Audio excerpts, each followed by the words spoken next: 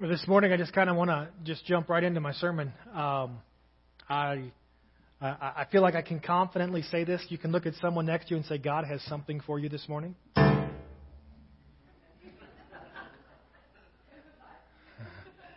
I really believe that maybe He's already given you something, but I believe God has something for each one of us this morning. And how can we expect that not to be the case when we're coming to His table? How can we expect that not to be the case when we're celebrating communion together? As a pastor, last week I finished up a series on the kingdom of God. Believe me, I did not cover the fullness of the kingdom. That would take probably at least a year or 3 Jesus took, so probably maybe 3 because He was a better teacher than I am, I think so. But I just strongly encourage you, continue to look into that, spend time in that. This sermon this morning on communion is going to kind of be a transition.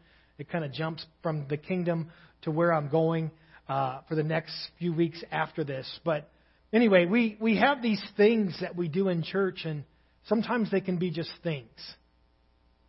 Like sometimes they can just be whatever. Sometimes we can miss what's happening. We do them enough, or we do them so many times that we lose the context, or we lose the picture of what it is. And so this morning I want to pause on communion and look at this idea through the lens of Scripture. I usually read some verses when I do communion. This is my mode. This is what happens when I lead communion. I usually read these verses in 1 Corinthians chapter 11. It says, "For I received from the Lord what I also passed on to you, the Lord Jesus, on the night He was betrayed. He took bread. When He given thanks, He broke it. He said, 'This is my body, which is for you. Do this in remembrance of me.' In the same way, after supper, He took the cup, saying, 'This cup is the new covenant in my blood. Do this whenever you drink it in remembrance of me. For when you eat this bread and drink this cup, you proclaim the Lord's death until He comes.'" And I think sometimes we can look at words like this, just in those 3 or 4 verses, whatever it is. And when I became a pastor, or when I was in school studying about being a pastor, I got to get these books. There were 3 of them that told me how to do specific services. So there was a book that, there's one that talked about doing funerals, and there's one that talks about doing weddings, and there's one that talks about baby dedications, or all these different things, that you might come across in life. And this almost sounds like it could be an excerpt from a book, like a pastor's manual. Like when you do communion, that's why I read it, because I think it reads really well. I think it flows really well. When you do it, just do these things. "For I received from the Lord Jesus what I also passed on to you, the Lord Jesus, on the night He was betrayed. He took some bread. He gave it to His disciples. He gave thanks. He broke it. He took a cup. He said, 'This is the cup of the new covenant. Do this in remembrance of me.'" Like it works, it flows. It's like it's a manual for me to follow. But the interesting thing is that's pulling this out of the verses in which it's situated. I was talking about how sometimes we can lose sight of what this is. And really that's the reality of the church in Corinth. The letter of 1 Corinthians, Paul wrote to the church in Corinth, and he's got some pretty strong rebukes in this letter. Look at what he says just before these verses. This probably isn't a good letter to get. "In the following directives, I have no praise for you." Thanks, Paul. Feeling really good about this. So let's just skip ahead to verse 23, right? Isn't that what we do in life? Like, hey, I don't want to see what this says, so let's get to the part that I know. Let's get to the part that I'm familiar with. But he says, "In the following directives, I have no praise for you, for your meetings do more harm than good." This is an ouch moment. In the first place, I hear that when you come together as a church, there are divisions among you. And to some extent, I believe it. I mean, you talk about, that's a little jab right there. I know you guys well enough. Anyway, Paul is correcting something right now, and obviously it's got him a little fired up. No doubt there have to be differences among you to show which of you have God's approval. So then, when you come together, is it not the Lord's Supper you eat? For when you're eating, some of you go ahead with your own private suppers, and as a result, one person remains hungry and another gets drunk. Don't you have homes to eat in and drink in? Or do you despise the church of God by humiliating those who have nothing? What shall I say to you? Shall I praise you? Certainly not in this matter. Paul has begun to hear what the Lord's Supper has become in the church in Corinth. They've done it enough that they've lost sight. Now, this isn't too far after Jesus, right? I mean, I'm going to guess within 30 to 60 years after Jesus' death and resurrection is when this letter was written, probably closer to that 30 years after. And so here we have Paul addressing this issue with the church in Corinth. And he said, it's kind of like in your car. Have you ever had a car? Most of us have. And then it gets out of alignment. And so it just keeps pulling to the right. Or it pulls to the left, hopefully to the right, so then you're not in other traffic. But you know what I mean? And really that's what's happened is they've kind of gotten out of focus with what they're doing. And Paul's just trying to take their heads and he's trying to do an alignment on them spiritually. You guys have completely missed what this meal is supposed to be about. Now, they were doing it a lot different than us. You say, how can you get drunk? Well, we serve grape juice. And how can you get enough to eat? We serve just little crackers. Obviously, they were doing a different meal when they were celebrating. But the whole purpose was they were coming together to do what?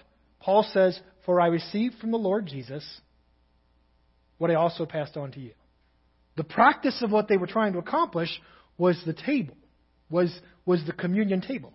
And so after the verses that I read, so we say, well, maybe it was not just before, but after he says, so then, here's the conclusion, whoever drinks or whoever eats the bread or drinks the cup of the Lord in an unworthy manner will be guilty of sinning against the body and blood of the Lord. He said, you guys are kind of out of alignment. I've received this from the Lord. I've given it to you. And here's what's going to happen. We all ought to examine our hearts before we come to His table. Grandma always said you should wash your hands before you come to the table. Show up at Grandma's table with dirty hands. You might have broken knuckles, right, Rosemary? She would never break anyone's knuckles, by the way. Everyone ought to examine themselves before they eat the bread and drink from the cup. For those who eat and drink without discerning the body of Christ eat and drink judgment on themselves. That's why many of you are weak and sick and a number have fallen asleep. Paul is addressing the church in Corinth and he's saying you're not approaching this table with the right position of your heart. Right, Greg? You're not approaching this table with the right mentality or with the right mindset of what's being accomplished. And when I recognize what you're doing, when I hear stories of what you're doing, Paul's hearing reports of people getting drunk and other people not sharing their food and other people taking others for granted and others positioning themselves above others and having these little meals and part of what Jesus Christ has designed. You're supposed to be coming to His table. And he said, you're not doing it the way God designed. And because of that, right?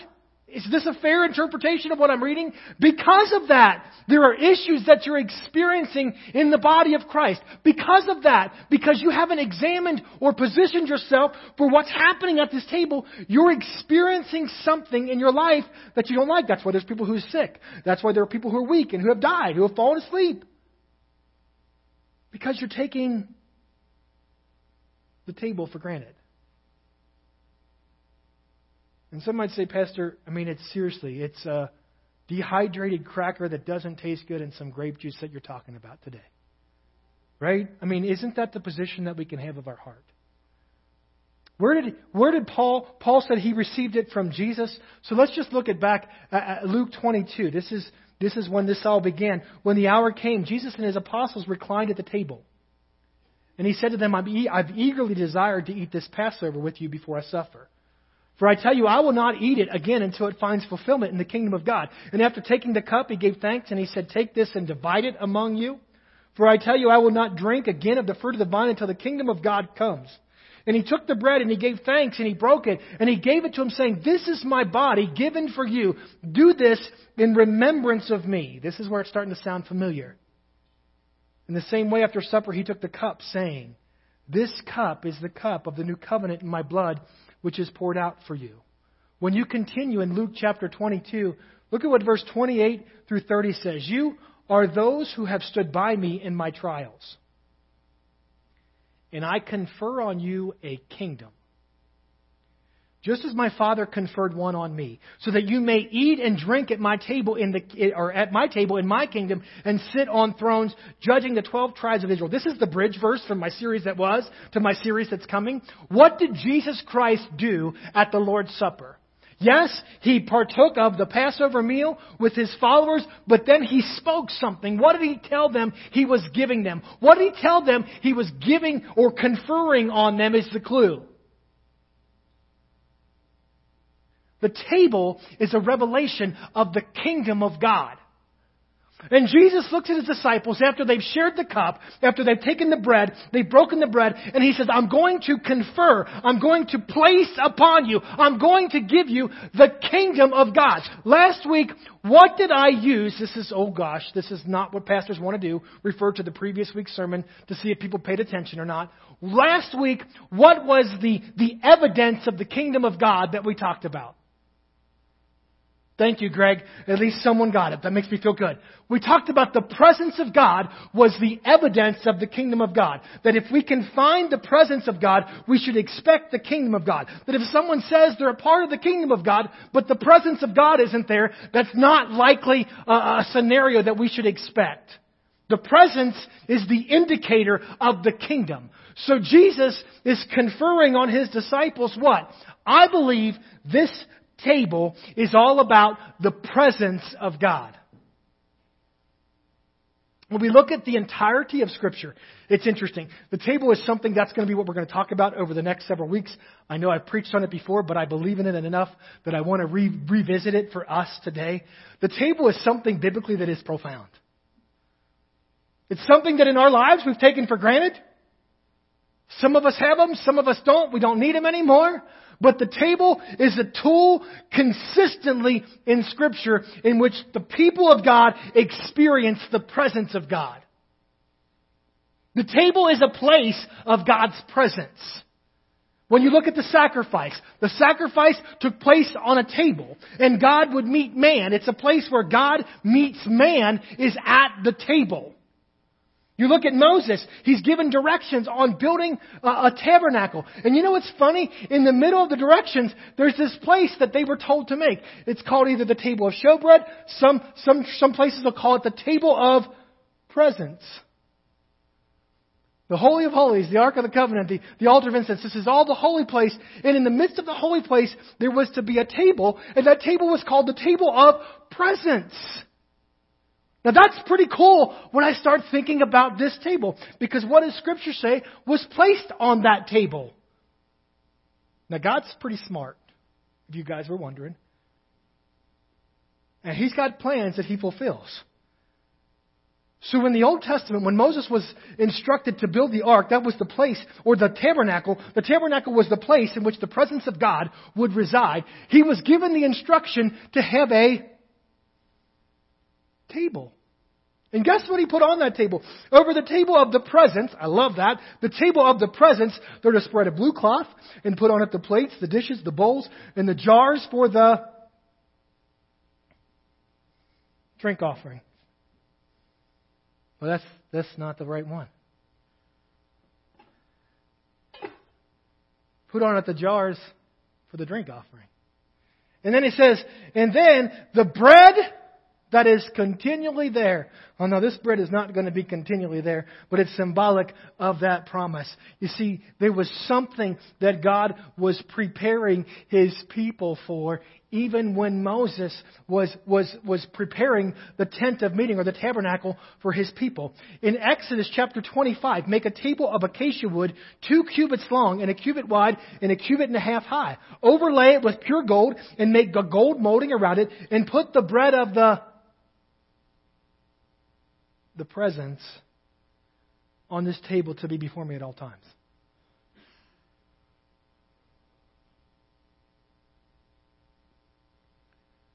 I believe that when we come to this table, we should expect the presence of God. I believe that this table was set in remembrance so that we would experience the presence of God. I believe that, yes, in the Old Testament, in the temple, this table was a table of presence, but I believe that today that is being fulfilled when we as a body come to His table. It is still intended to be a table of presence. It's still intended that when we come to this place that we would experience the presence of God. And I'm not certain, and this is just pastor, so let me just be me for a second. I'm not certain we always come here expecting the presence of God.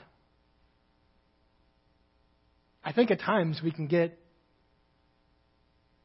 misaligned. At times we can We can start swerving off where we're supposed to be going. And this can become a ritual, and this can become a routine. Jesus said, do this in remembrance of me, not so that we could memorize some verses in 1 Corinthians chapter 11, but so that we could be involved in, that we could encounter His presence, intentional about the presence of God that is an expectation for you and I. I said there's something this morning for everyone. That's something that I believe for everyone this morning is the presence of God. I don't believe God intends for anyone to come to His table and not experience His presence. How can I say that? 1 Corinthians chapter 10. We're going back just a little bit further. I speak now. Come on. Who wants to be sensible people this morning? Paul, talk to me. I speak to sensible people. Judge for yourselves what I say. Is not the cup of thanksgiving for which we give thanks a participation in the blood of Christ? And is not the bread that we break a participation in the body of Christ? Because there's one loaf, we who are many are one body, for we all share the one loaf. Paul describes communion, this table, as participation. Can you participate if you're not present? I mean, how does that work? He says, it's not the cup in which you drink a participation in the cup of thanksgiving. It's not the bread in which you eat. Is it not participation in the body of Christ as we come to this table? He's saying there's something for presence. It's not just His presence, but it's your presence at the table. That was the church in Corinth's problem, right? They weren't present at the table. They were misaligned, and they were serving self, and they were doing their thing, and they were indulging in what they wanted. They were feeding their flesh. They weren't experiencing the flesh of God, the body of Christ. He said, I designed this table to be participation, for you to be present, and for you to experience the presence of God. What does the participation in the cup look like? 1 John chapter 1, if we walk in the light as He is in the light, we have fellowship with one another. And the blood of Jesus, His Son, purifies us from all sins.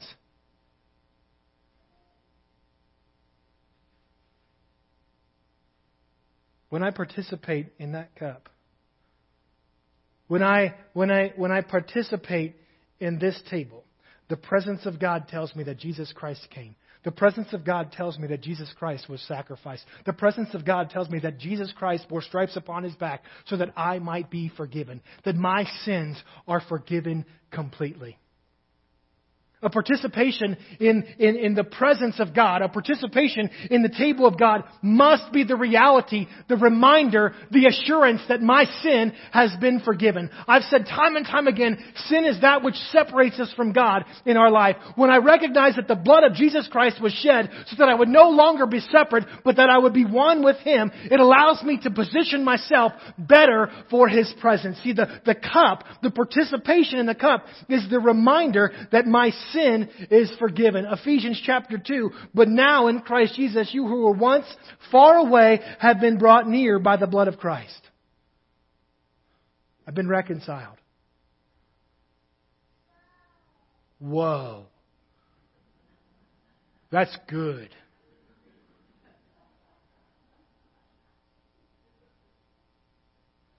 What if that was a woe? You talk about the mysteries of this world. The reality of reconciliation in my life. That I was once far off, but now I've been made one.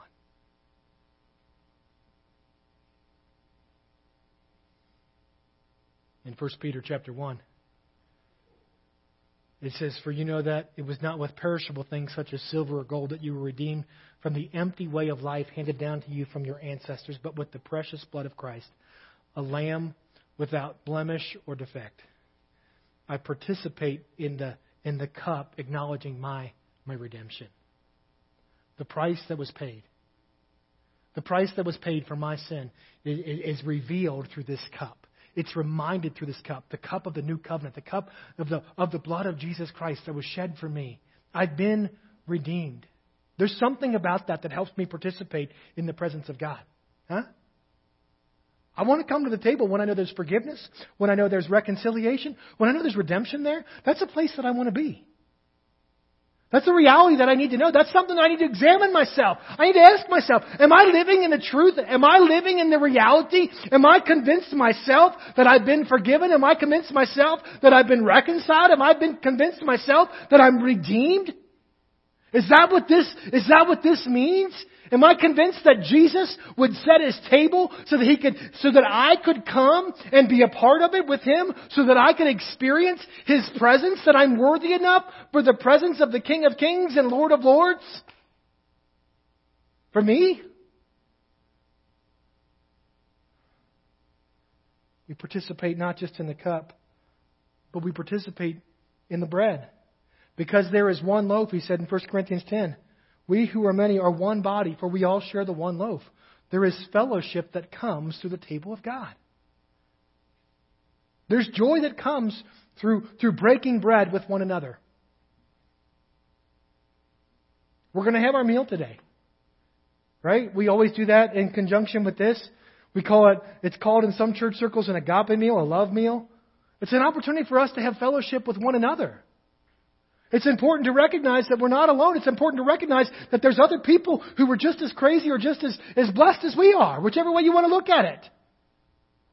There's people who are in this with me. There's people who care about me. There's people who want to know about my life. There's people who want to walk with me. There's people who actually will help me if I need help. There's people who will listen if I need to talk. That's like the fellowship that comes when I participate in this. Romans chapter 8. The Spirit Himself testifies with our spirit that we're God's children. If we're God's children, then we're heirs. Heirs of God and co-heirs with Christ, if indeed we share in His sufferings, in order that we may also share in His glory. Participation in the bread is the reality that we are one body. We are what? We are co-heirs. We are children of God. We are co-heirs with Christ Jesus. I once was, but now I am. I am. We sing a song. I am a child of God. That's who I am. I'm a child of God. And being a child of God, we can have an expectation when I participate in the bread that there's promise that comes from being a child of God. There's purpose that comes from being a child of God. There's identity that comes from being a child of God, right?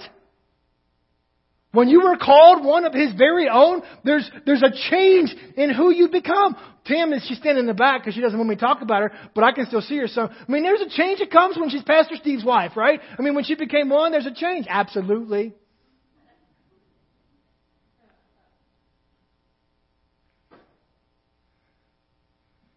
We were just telling one of our kids yesterday. Sometimes it's hard being a pastor's kid. Give my kids grace, please. Because sometimes there's an expectation of how you'll behave or how you'll act. It just goes along with being pastor's kid. You know what? Sometimes there's an expectation that comes from being a child of God. When we participate in the body and we say that I'm one with Him, sometimes there's a challenge that comes. There's a responsibility that comes. There's an expectation that becomes as we participate in that. But the beauty of the expectation is there's promise that comes with that. He doesn't just say you're children, but He says you're co-heirs with Jesus Christ. We've got promises that God wants to fulfill in us. How can we come to this table and not realize the promises of God? He tells us we're drinking from a cup of the new covenant, that the cup of every promise that God has for us. This table is about His presence. His presence reveals His promises for us. Promises that we have because we're children of God. Listen to what He says in 2 Peter chapter 1. His divine power has given us everything we need for a godly life through our knowledge of Him who has called us by His own glory and goodness. Through these, He's given us His very great and precious promises so that through them you might do what?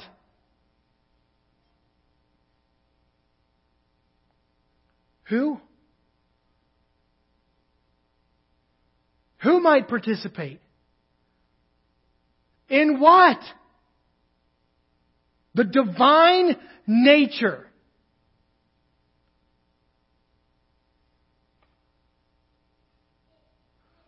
Pause. I don't know if I'm supposed to do this yet, but just got a text message. No? Okay, I won't do it then. No, you have to wait and see. It's not fair. All right. Get back on track. His divine nature has given us everything we need for a godly life through the knowledge of Him who has called us by His own glory and goodness. Through these, He's given us His very great and precious promises, so that through them you may participate in the divine nature, having escaped the corruption in the world caused by evil desires. The communion table is a participation in the divine nature of Christ. It's a realization of the blood of Jesus Christ and what was accomplished through that blood.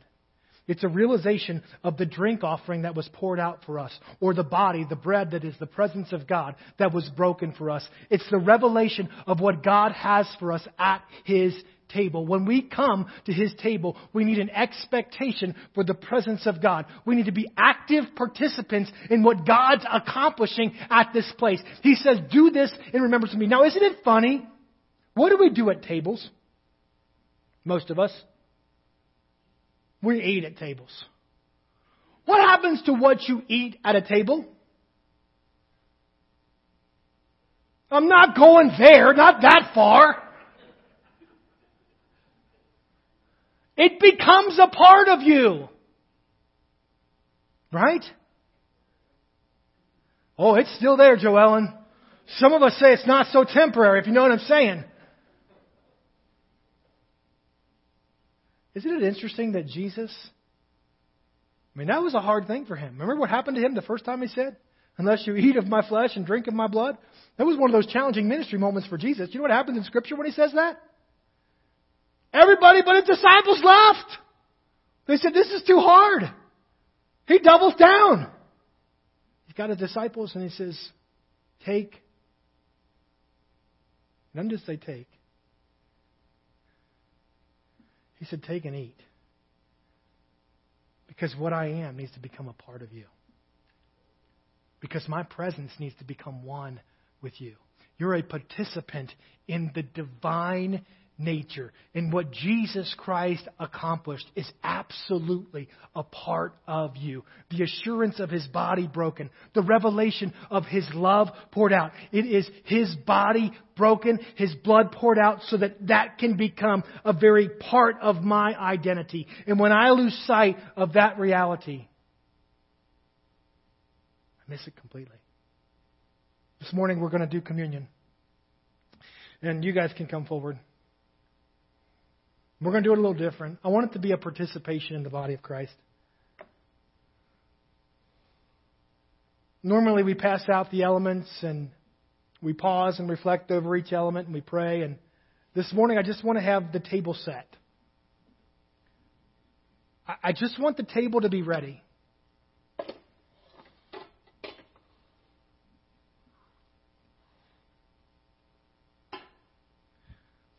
And I want us to be able to be participants in this meal. I want us to think about the cup. I want us to think about the bread. I want us to do what 1 Corinthians asks us to do, to examine ourselves like, okay, self, why this morning am I coming to His table? And I'll say this, if you feel like you got to come get a cup, and you got to come get a little wafer because someone's looking at you, that's not the right reason to come. Examine yourself this morning and ask yourself, what is this about for me today? We had an incredible time of worship and just the presence of God and the power of God in this place about answering prayer and moving amongst us. And I promise you, He wants His presence to be experienced at His table.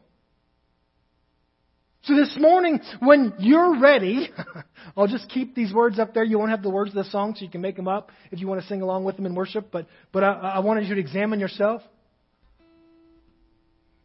But this morning, as the table is prepared, the presence is here. When you want to receive it, participate in it. come get yourself a cup. Come get yourself a wafer. If you want to spend some time in prayer, you can do that. If you want to take it back to your seat, you can do that. If whatever you feel like God's telling you to do, that's fine. But His presence this morning is what the table's about. This is the table of the presence of God. Father, we come to you today and we're grateful. We're grateful for the Word of God.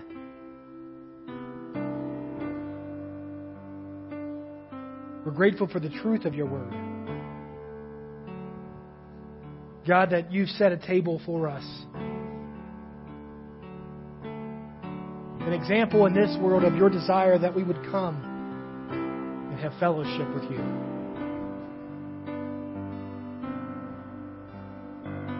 An example for us this morning that we would come and we would participate with you at your table. In every promise that is ours through Jesus Christ. God, I pray that this morning as we participate, the blood of Christ, the body of Christ becomes a very part of who we are. That forgiveness, the reconciliation, the redemption, the fellowship, the promise that is ours in Jesus Christ. God, as we examine ourselves,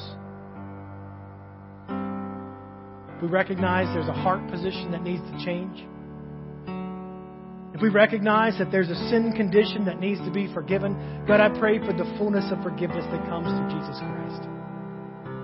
Help us to confess and repent. Help us to acknowledge Jesus Christ and what He accomplished, and let us live in the fulfillment of forgiveness.